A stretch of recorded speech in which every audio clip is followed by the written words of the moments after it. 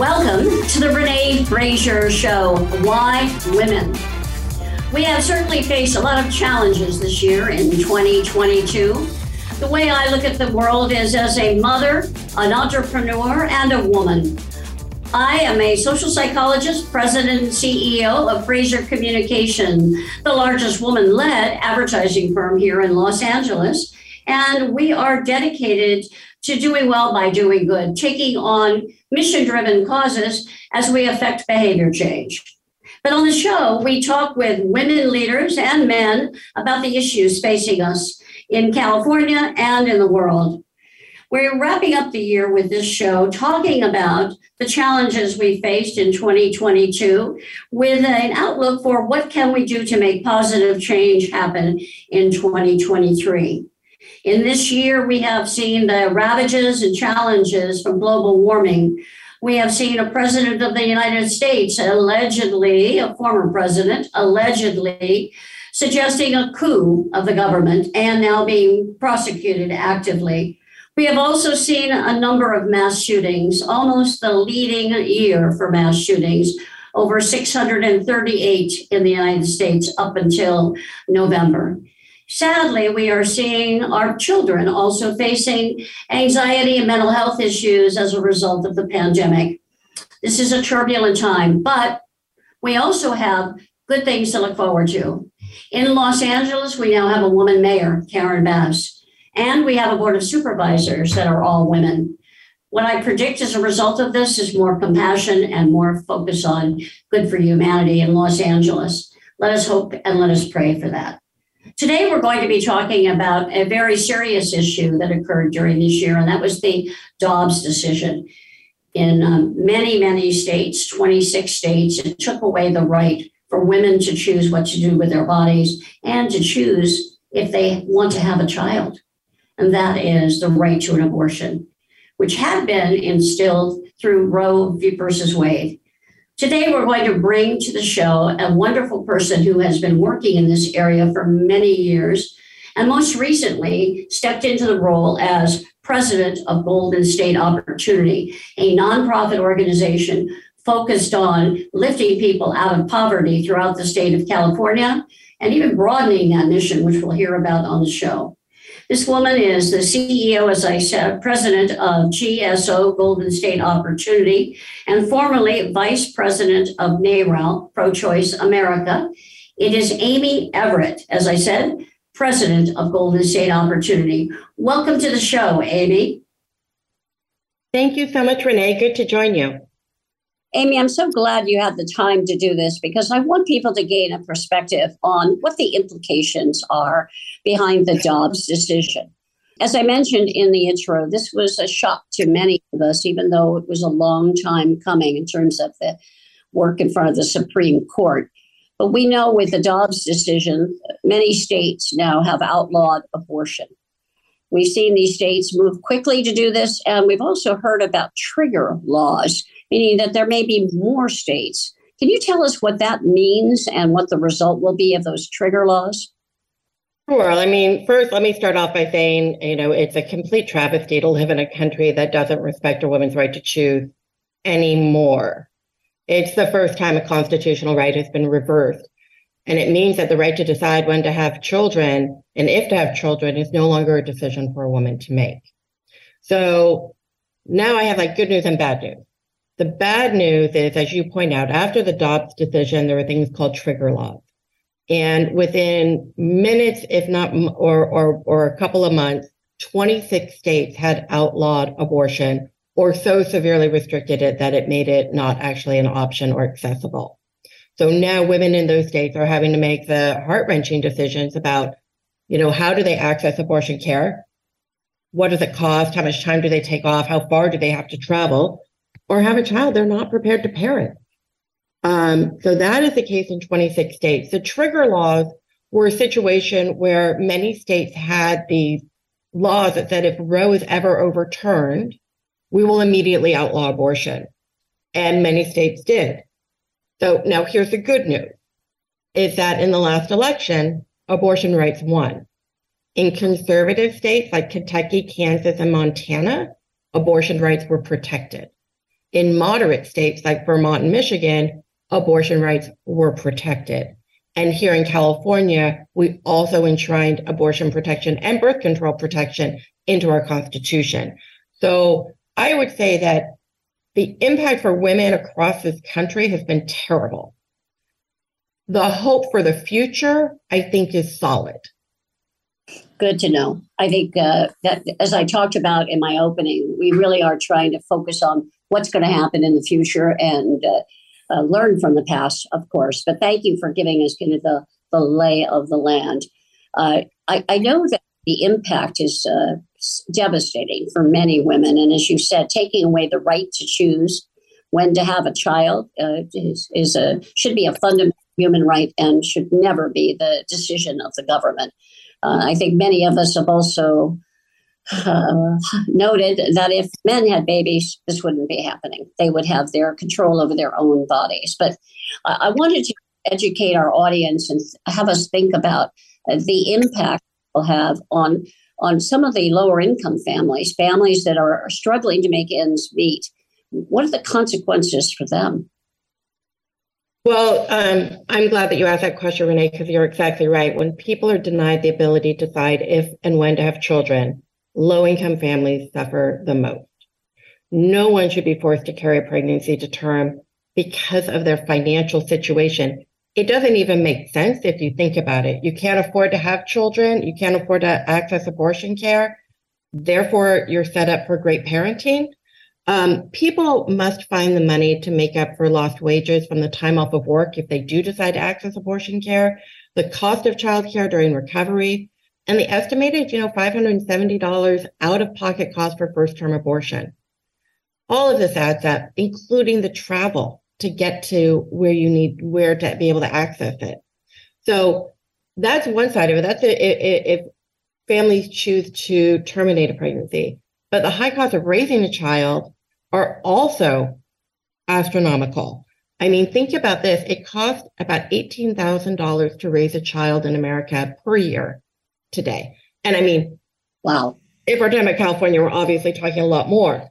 So there's a high cost of raising child and finding childcare, and wages don't often cover the cost of childcare. So a lot of women are forced out of the workplace and families suffer economically and in a lot of other ways.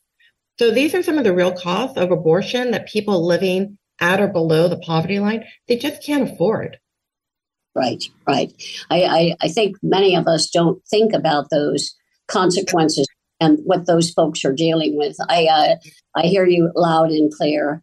I want to mention one thing and then I want to tell one story. In terms of the $570 cost plus the travel, absolutely right. When we look on the constructive side, many organizations are gaining donations, right? Planned Parenthood has had a very big surge, and many of the organizations, and some of which I'm going to note at the end of the show, are now taking actions that they use to help these women, right? To make sure they have the funds needed for the travel, for the child care, so that they can access abortion in another state. And I know I've talking with Planned Parenthood, expectation that we'll have almost 1.5 million women coming into the state of California for abortions because they are excluded from the 26 states that, as you mentioned. So we do see there's at least a ways that many of us can help, but I think it's also opening up our minds. A friend of mine mentioned that she had two kids, and she and her husband were in a very difficult spot with their jobs. They had just finished their schooling, and they were both at entry-level jobs, and she got pregnant again. And they had a heart-wrenching discussion, but she decided that they really would do better just take care of the two children they had, and she had to have an abortion. Unfortunately, she tried first with a colleague and a friend. She got a serious infection, then she went to a clinic. And I'm so glad that she was able to do it. Talking with her now 20 years later, she feels she made the right decision. She's pleased to see what happened with her two children. She knows it was hard, but it was her choice. She and her husband had to make that choice. And I think that's what you're talking about here, right? It should be a personal decision between a woman, maybe her partner, and her doctor, right? Yeah, I mean, The doctor, yes, but it's a decision. I mean, parenting is the most sacred thing and most important thing we do. And what people sometimes don't realize is, A, most people accessing abortion care are already parents. They know what it takes to be a parent, like your friend did. But it's also just this fundamental, choosing not to parent is also a parenting decision. Yeah. And it's a powerful one because, there's a lot of things intertwined with this, but when you are looking at families today, you really want to set every family up for success. That's right. And everybody knows what it takes to make that happen. And determining when and if to have children is core to that decision. And the idea that it is no longer the ability of private citizens to make that decision that impacts their entire life is a shameful one for America. That's exactly right. There's hidden costs and psychological stress and demands.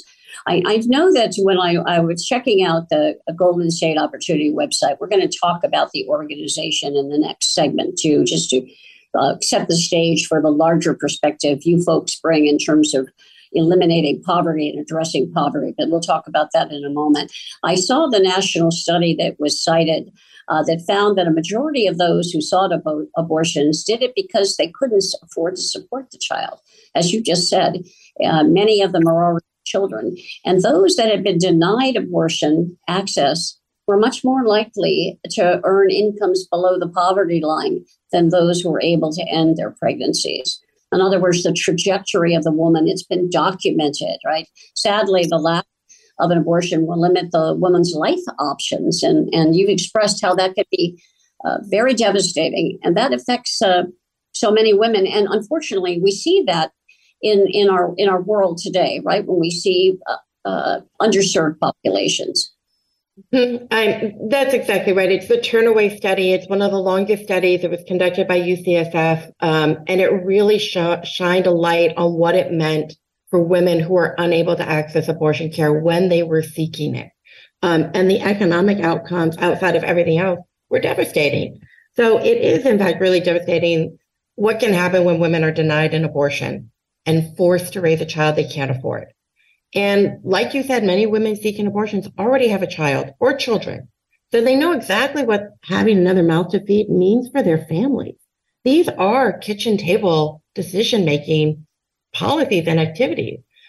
And so it is one of those areas where when women or families aren't able to choose and they are forced into raising a child, not only is that an expensive and heart-wrenching decision, but the unplanned pregnancy can result in lower credit scores, increased debt, increased incidence of bankruptcies, and even evictions. I mean, it continues a pathway of economic insecurity that we're actually trying to move away from.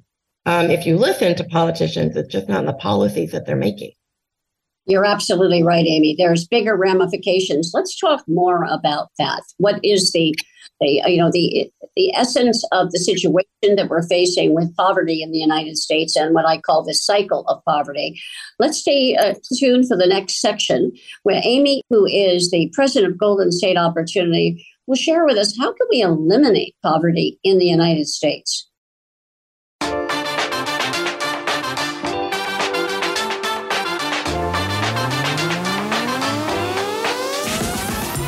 Welcome back to the Renee Fraser Show and Why Women. Today we're talking about how women have been impacted so heavily by some of the changes that we saw in the United States in 2022 and what we can look for in 2023. My guest is Amy Everitt, president of Golden State Opportunity. Amy, we talked a lot about the Dobbs decision, what the outlawing of abortion means for women and the serious repercussions it has in their lives. We'll talk more about that later.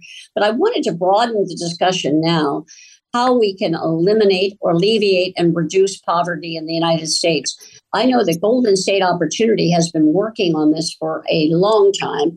Could you start by telling us what Golden State Opportunity is as a nonprofit, the work that you're doing, and then we'll talk about the mission to eliminate poverty. But first, tell us about Golden State Opportunity. Great. Thank you, Renee. So Golden State Opportunity, we're actually only 6 years old. We are a nonprofit in California that works to create financial security for low-income workers. And we do that by providing, connecting low-income folks with the resources they need to financially thrive. And that includes things like the earned income tax credit, the child tax credit, public benefits like food stamps or child care vouchers. It includes financial well-being to understand how to start to build financial security for themselves and their families.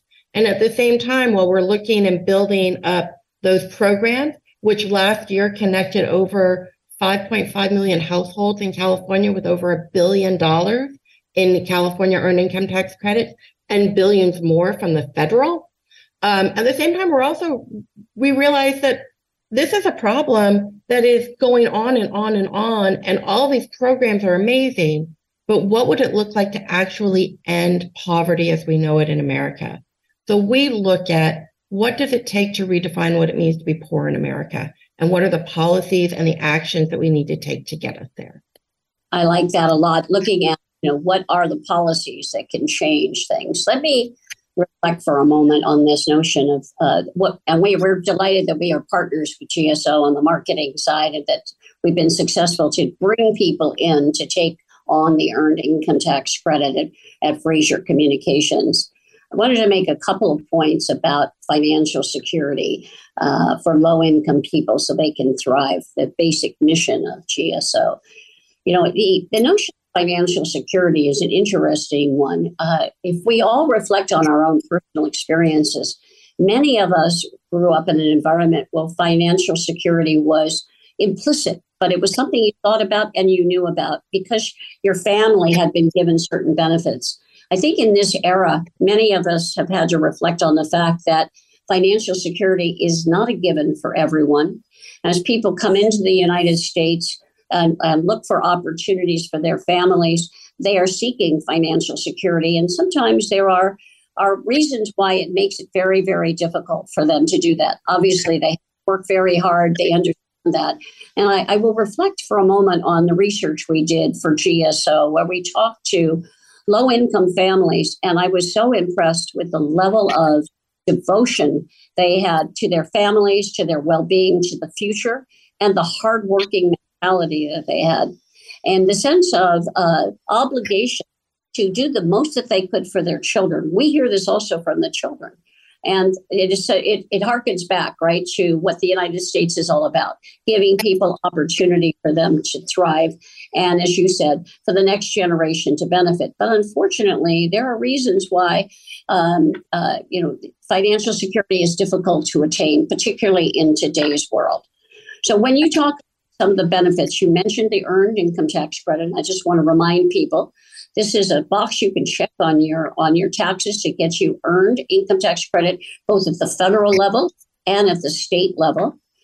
The Cal EITC for me is what Amy is talking about. That comes from Golden State Opportunity messages that for the state of California. But we also have child tax credit.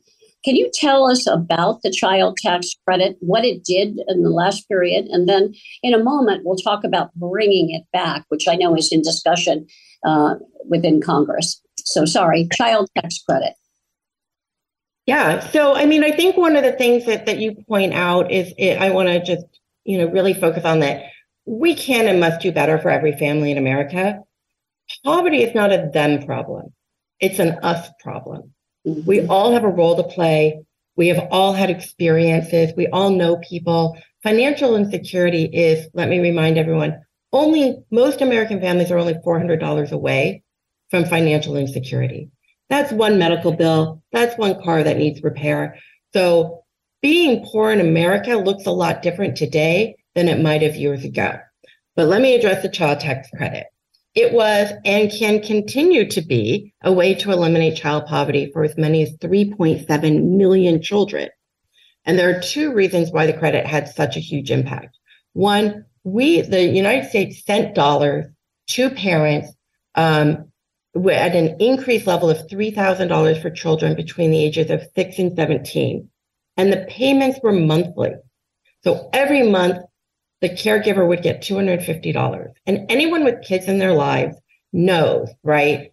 the cost of diapers, the cost of childcare, the cost of formula, the cost of school uniforms or soccer stuff, whatever it is, this money every month made a huge difference in those families. The child tax credit is an investment in our country's children and our country's future. It helps parents who are working but don't make enough so their children can have better lives and better futures. And as you mentioned, it is in Congress, and we really just need to pass it again. Totally agree. Now, I'll tell you, talking with some of my cynical friends, $300 a month, where does that go? Can you tell me where the money is really spent? Yeah, the number one thing that families bought with the child tax credit was food. They were putting food on their table for their family. Wow. When these monthly payments ended in January of this year, there were 25% more children who had less to eat. I think that's heartbreaking. That is. And I can't believe we live in a country that chose that policy option. Like, to take it away. Yes. To take it away. They had it and then they took it away, which is incredible to me. So one of the things that I think is really important to understand is that when you give people more cash, like the child tax credit, like the earned income tax credit, they make the right decisions for themselves and their families. It allows people to live with dignity and not in fear of the next unexpected expense. Because remember, most people are $400 away, and that impacts people who don't even expect to. And I will give you an example of that, which is a friend of mine. She's a hairdresser. She was great. She owned her own home. She had a kid. She was making her living. The pandemic happened. She lost her job. She didn't have income. Her kid broke his arm. And all of a sudden, she had expenses she couldn't cover. She lost her home. She had to move in with friends, which luckily she had that support network. But it happened so fast. And today she's doing much better. But she talks about the whiplash of that decline so fast. And she got the child tax credit. And that made a huge difference for her because she could afford to feed her kid and take care of her family with that. So that is one of the child tax credit just has so many positive implications. It really does. I love this story. I think there are many people, when we look at the homelessness situation, I unfortunately see this in Los Angeles. We see so many women, and cases 40% women and children, and they can be in their cars, unfortunately, living in shelters or living on the street. There's been a radical increase, as we know, with the pandemic. Many people lost their jobs. It was most impactful on women. The good news is, based on the statistics, many of those women went back to work, but not always at the same level of pay. Yeah, I mean, the pandemic really laid bare, kind of the two economies that we're living in. If you were white collar and you could work from home, the pandemic didn't have a major financial impact on you. If you were an hourly wage worker or a low wage worker, it had an inordinate impact on you. And people are still recovering. I mean, if you lost your job or weren't able to work or had to find different jobs being an essential worker, putting your life and health on the line to deliver food, people are still recovering from that. Yes, they are. And I want to put a finer point on that. I think that as I think about the audience and folks who comment to me about the show, they unfortunately don't always see what we're talking about, the lives and what happened as a result of the pandemic. Also, for that other segment who got to work from home, they didn't go out to restaurants as much. They didn't travel. So, in fact, there was pent up demand. And we see the spending that was higher on all kinds of goods, including cars, et cetera. Well, that's one segment. That is not the whole picture. As you said, the hourly wage workers, the low wage workers, they, in fact, had to cut back. And they are still dealing with the issues, especially knowing that we're looking at other serious consequences, with the potential in Los Angeles, a surge with COVID, and even maybe another masking ordinance coming. But that's as we talk here as we enter January. Let's hope that we move through it very quickly. Let's go back to the child tax credit that's being considered. Is there anything you can recommend we do, like send a note to our House of Representatives? What would you recommend we do to try to support the reinstatement of the child tax?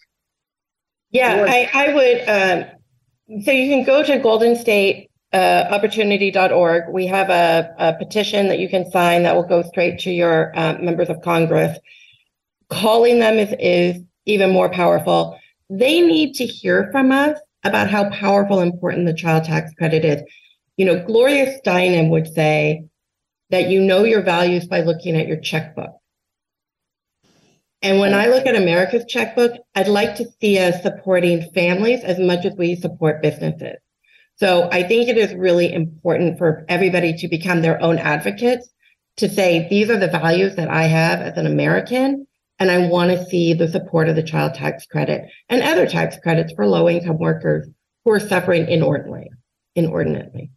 Thanks, Amy. This has been a very moving discussion. We're going to pause now for news and traffic. Thank you, Amy Everitt. Let's talk some more about what's in the future. And I want to go back to talking about raising your voice with Congress and making that phone call. I did it. It can be scary, but we'll talk about it. Stay tuned.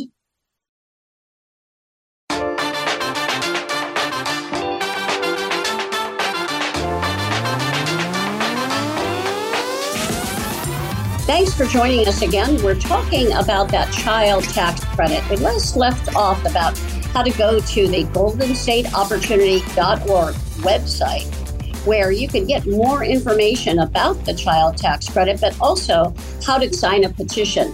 Amy, tell us about that in detail so folks know how they can get their voices heard in Washington or at the local level, if that's where you're focused.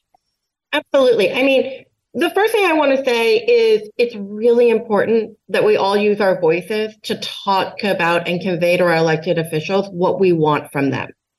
I happen to know that when a Dianne Feinstein or an Alex Padilla goes down to the floor of the Senate, or Judy Chu goes to the floor of the Congress, they will often talk about how many people have weighed in, how many of their constituents have weighed in. And it is a powerful tool for them to make convincing cases to other people about why it's so important. So that is, it's important for us to all exercise our voice, but I want everybody to know it doesn't go into a black hole. I know that Feinstein and Padilla and other members, they literally ask every day, what is the count of for or against on different policy issues? So it's really important. And because it's so important, we're trying to make it as easy as possible for your voice to be heard. So if you go to the goldenstateopportunity.org website and you click on Take Action, all you have to do is fill out a few things and click, and it will go straight to your member of Congress and your senator. That's super easy. If you want, when we have actions that are related to LA City Council or other places, you can also just call up the LA City Council and ask to be connected to the office of your member or your representative. And you don't even have to know who that is. They will figure it out, and you just leave a message. And it is counted. That's the really critical thing for everybody to know. Your voice will be added to all the other voices on the side of the child tax credit or whatever the issue is. And don't ever forget that the other side of whatever issue it is, whether it's reproductive freedom or poverty policy, there's always somebody on the other side also calling in and trying to be heard. And what we want to do is have more people on our side weighing it. Such a good point, Amy. I have made that call, and I know the first time I did it, I was nervous, like I would have to speak to Judy Chu or my other representative at the time, Richard Bloom. And I realized, no, I get to talk to a staff person. I get to explain how I feel. They make a note of it. And it does matter. And then having visited as part of lobbying days for the Chamber of Commerce, for example, or my women business owners, sitting down with folks, they really do pay attention to how many people are in the room, how many people, and I have seen them talk to their staff people, right? Get me the tally on that, please, so I know what people are thinking. So let's advocate for those listeners out there. Please pick up the phone, send a text message, send a petition by going to the goldenstateopportunity.org website, just to say it one more time. Talked a lot about the tax credit, which is great to know, and that's being considered now. So people should monitor that as It's mentioned to me, we all know people who are receiving and really need that tax credit. So we want to see that happen again. I wanted to talk, though, about the future and what GSO sees happening in the future. You've initiated this policy solution, which is a bigger platform. Please tell us about that, Amy. Yeah, so I mean, I think one of the things that's really important for your listeners to understand is that the poverty that we see today, the homelessness we see on the street today, those are policy options that have been made for the last few decades. And unfortunately, we have been choosing policies that perpetuate poverty, not ending it.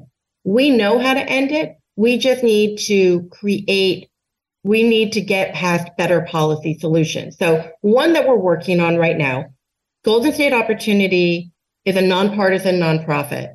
And we are working at the federal level right now to introduce a bill.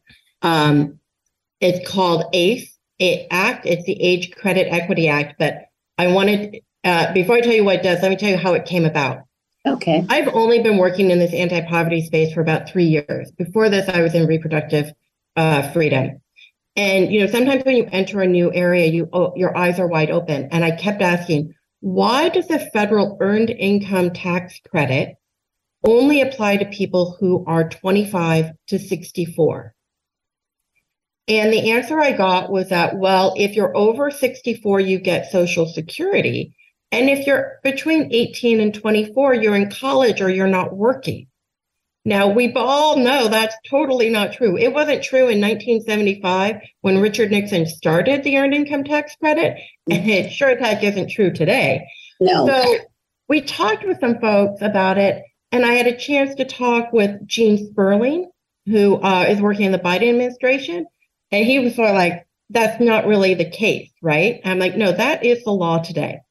Then I had the opportunity to talk with Paul Ryan's policy people. Oh. And they said, that can't possibly be the case. And I said, it is.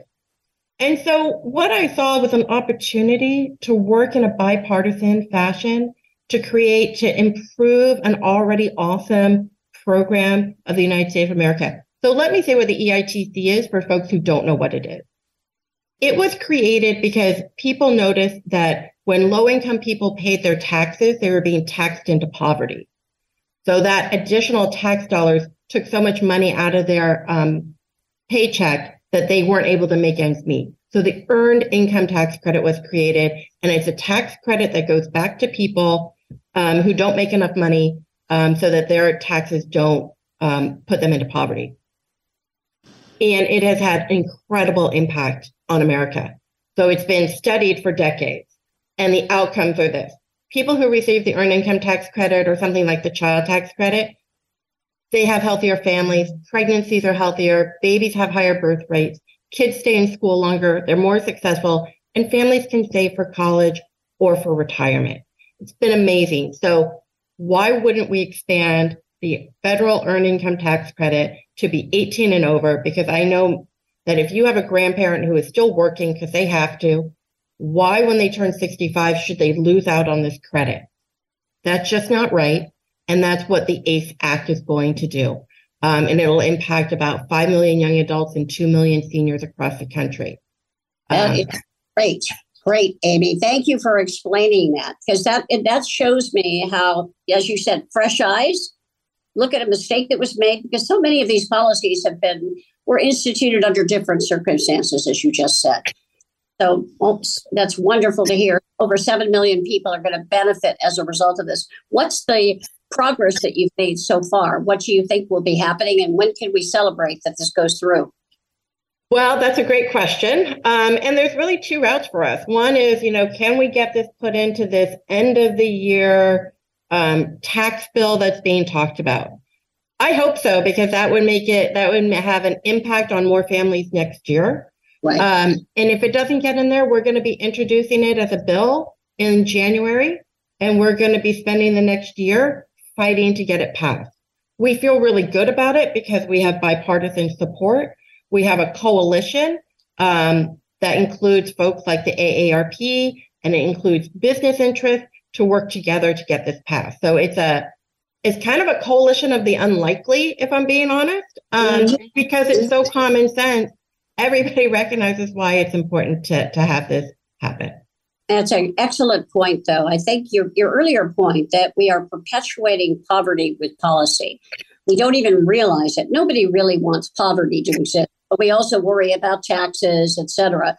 And in this situation, you brought both sides together for a common interest. 18 to 23-year-olds and 64 plus or 65 and older can take advantage of this bad, policies being changed, and they can take advantage of the credit. I love that idea. I think that's great. Do you see another policy being addressed in 23 as well? So, what I hope we're also able to address are things like public benefits. Let me give you an example of why I say policy perpetuates poverty. If you are somebody who qualifies for food stamps and housing assistance and TANF, which is a work support group, and you get a job, and that's what we want you to have, and you're doing great at your job because you're working really hard, and your boss says, you're doing great, I want to give you a raise. I want to give you more hours. And so you're going to make $10 more a week. That is enough to get to kick you out of all of those public benefits that have allowed you to sustain a job. Yes. It's called a benefits cliff. I'm very familiar. We have another show on this. So yes, please go on. The benefits cliff. Absolutely. You fall off of it because you've suddenly hit a higher income level. Please go ahead. But you haven't hit an income level that's going to actually help you make all of your ends meet.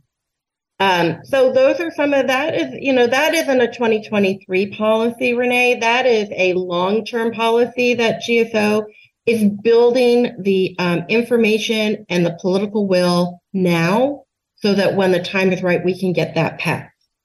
It is one of our bigger pictures. And I think it's really critical because right now, so many people are suffering, and we have these policies that are set up to keep it perpetuating when we all want it to end. Right. So it kind of doesn't make sense. I hear you loud and clear. I think it's getting people to open their minds to even the knowledge that policy is perpetuating and keeping people in poverty without understanding all the details and saying, well, wait a minute, I don't want that to happen. They align with the outcome, and then we share with them how it can be changed. I think that's great and a wonderful part of the policy solution agenda. We're going to talk more about reproductive rights in our last segments. Amy, I wanted to make sure that we talked about why reproductive freedom has such a big impact on someone's economic status, kind of the big picture look. So stay tuned, folks. If you think, well, what difference does it make whether or not a woman has a baby? How does that really affect her economic status? It has a big impact. Stay tuned as we talk about reproductive rights and what it means for economic status for women in our United States and the world.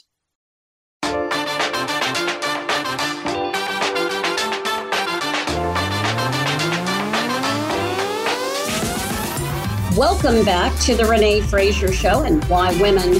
Today we're talking about the implications behind the changes we've seen in 22 and what it means for us in 23. We talked earlier about the outlawing abortions in, at this point, 26 states. But I think the bigger issue for us to think about here, which is reproductive rights and women. My guest today is Amy Everitt, who's the president of Golden State Opportunity. You can find that at goldenstateopportunity.org. Amy, you've been involved in reproductive rights for much of your career. You were VP of NARAL Pro-Choice America. And what you've taught me is how women's reproductive rights have a long-term keeping women in a certain position and maybe even limiting their economic viability. Can you explain that? Yeah, I mean, the easy way to explain it, and then I'll go into a little bit more depth, is this. You can't have economic freedom without reproductive freedom, and you can't have reproductive freedom without economic freedom. So when you can control when and how many children you have, you're going to have better financial and economic outcomes. In 2020, there was a study from the Institute for Women's Policy Research that found that when Roe versus Wade went into effect, women experienced higher educational attainment rates, increased entry into the workforce, and had better economic outcomes. We were all successful when we could determine when and how many children to have. It is central to women's economic well-being. And on the flip side of that equation, if you don't have economic freedom, if you don't have financial resources in this country today, you can't actually, it's harder to access abortion care. It is harder to access great programs to support when you have a child. This isn't a country that supports women who have children. Financially, we don't have paid parental leave. We don't have paid child care. Right. All of these weigh down on women, pull them out of the job market, or limit the jobs that they can have. So the two go hand in hand. I spent 20 years at NARAP Pro-Choice America. And what I saw there, which is what drove me into working into the anti-poverty space, is that women are disproportionately impacted by poverty and by laws that try to dictate our reproductive freedom. And it is time to change, to link the two of them and change them, because they're not separate. It's not a woman's issue about reproductive freedom. It's an economic issue for all of our families. Amy, you're so right. And I don't think people fully understand the implications. It certainly came home to me when I read Melinda Gates, who's married to Bill Gates, has been, and as head of the Gates Foundation. Her book is called The Moment of Lift. She's a Catholic and was visiting in Africa. Bear with me because this is definitely relevant. She had been very interested in eliminating certain diseases and was visiting some of the places where the community, the NGOs were operating. She stood in line with women as they got their birth control, talked with them, and she saw that women holding children would talk about how critical it was that they had access to birth control. And in many cases, they were pregnant again, and they had not been given birth control, or the pills had been late, the medicine had not occurred. And in one particularly touching moment, one of the women tried to give her children to Melinda. And she said, I can't care for them. I have this new baby coming. Will you take my children? And Melinda Gates talks about that as a changing moment in her life, where she realized reproductive freedom was critical for these women to be able to thrive with their families, to be able to take care of the children that they had. And she could see that, in fact, without reproductive rights, they were keeping women in their place. And I think that's at the heart of what you're talking about, Amy, as well. It's a way in which we disempower women, unfortunately, because it limits their options. But I'll let you react to that. I know that the international perspective seems out of the blue, but this seems to be a truth around the world, that reproductive rights need to be in the control of the women themselves, because otherwise it has limiting factors. You're exactly right, Renee. And you know, there's a reason that the United Nations has made access to abortion and reproductive care a human right, because of the incredible economic oppression, physical oppression that not being able to control your reproductive rights has. So it is really critical that, you know, when I think about America, and then I look at Mexico, and I look at Ireland, and I look at these other countries that are heavily Catholic and have been opposed to abortion for decades, opening up and recognizing the importance of reproductive freedom, while the United States of America, the land of the free, goes in the opposite direction. There's something fundamentally at play here. And to the point that I think you were making, I'll just call it out, is it's not just about women's reproductive freedom. It's about controlling women. Exactly. If you can't, you know, every autocrat runs on first sidelining women with pregnancies they can't sustain, because that's how they stay in control. And Right. Women are front line on these things. So I don't want to get totally out there, but when you are trying to stop people from making reproductive health decisions that are best for them and their families, what you're really doing is you are trying to control their lives. And just make no mistake about that. What gives me a lot of hope is the fact that a lot of the voters in America, voters we didn't expect, Kansas, Michigan, Kentucky, they understand. Americans know what's at stake, and they are saying no to the small minority that now happens to control our government or Supreme Court. And they're ready to make a difference. And I think that is going to have amazing repercussions for us long term, where we can put this issue behind us once and for all. Thank you for that call to hope. I think you're absolutely right, Amy. There are good signs, as you said, with the states acting, and we will see change happening in 2023. I want to make sure listeners know that they can go to goldenstateopportunity.org, sign up for the newsletter, can also make a donation, and you can follow the policy solution, both the Credit Equity Act that we just talked about, which is being considered, and the coalition, both also it's a nonpartisan effort you can join, and of course the child tax credit bill that's being considered in Congress now. And I hope many of you have realized how making your voice heard is so important. Take the time to make the call, take the time to sign a petition, and follow these issues. And as we all know, this show is about why women. I really do believe what Amy has said, that we are controlling women. And I'll just say the other underlying truth about this: if women have children, that's their focus, right? And when women have families, that will always be their primary role and goal in life. But they need to choose when to do that and be able to do it in a way that is fulfilling, with the economic capacity to help those children thrive. So we do have to see these reproductive rights as belonging to the women and giving them their freedom to choose. Well, thank you, Amy Everitt. You've been wonderful. Amy, would you like to make a final comment to our audience? I just want to thank you, Renee, for having me on. I want to encourage people to go to goldenstateopportunity.org. There's a lot of misinformation out there about what poverty is and who's poor and why, and we debunk a lot of those myths. So I suggest you go to our website, learn more, and get involved, because we are on our way to changing the policymaking in our country so that we can actually put an end to this. So thank you, Renee, for this opportunity to talk about two of my favorite topics. We really appreciate your being on the show.